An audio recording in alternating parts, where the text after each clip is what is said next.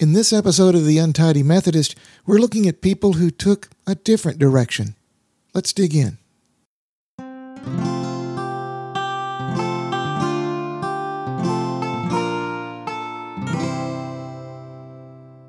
Today's passage comes from Matthew chapter 2, verses 11 through 14.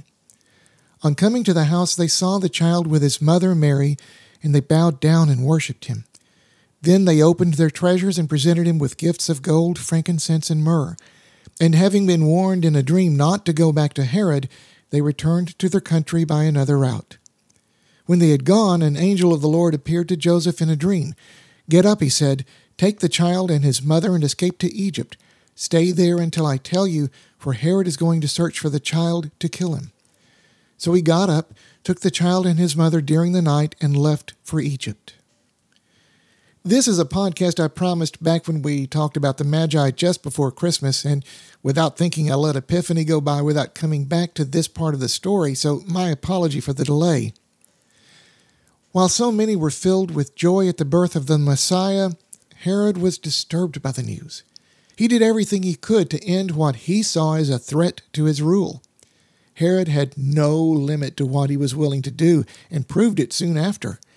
The wise men were warned in a dream not to return to Herod, and so they went home by another way.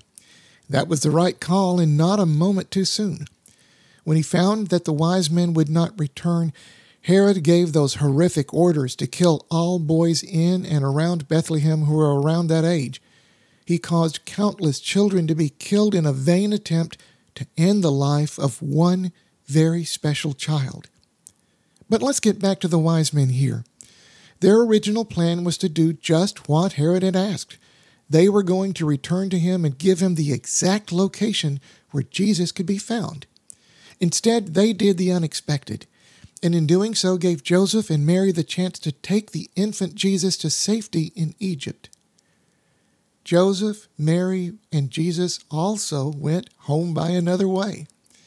Their original plan was likely to go back to Galilee once Mary had fully recovered from giving birth.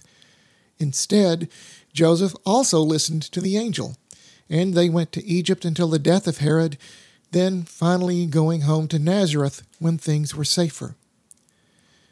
We may not have moments where our actual lives were saved by a change of plans, but it would not be surprising to hear that just about everyone has had to make a change of direction in life. It could be a move to another town or state or even another country. It could be a change of job, whether under the best of circumstances or not. It could be the beginning or the end of an important relationship. And it could be a call to do something that God is asking of us.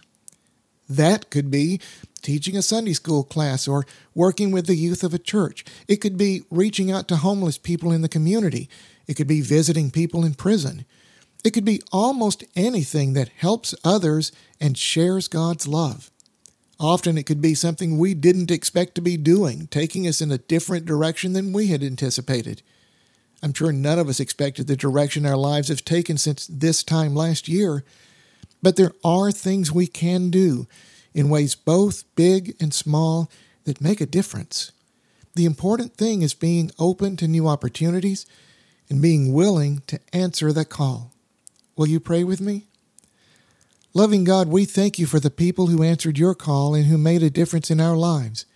Lead us in the direction we should go. Give us the opportunity to follow your call for our own lives. Through Christ we pray. Amen.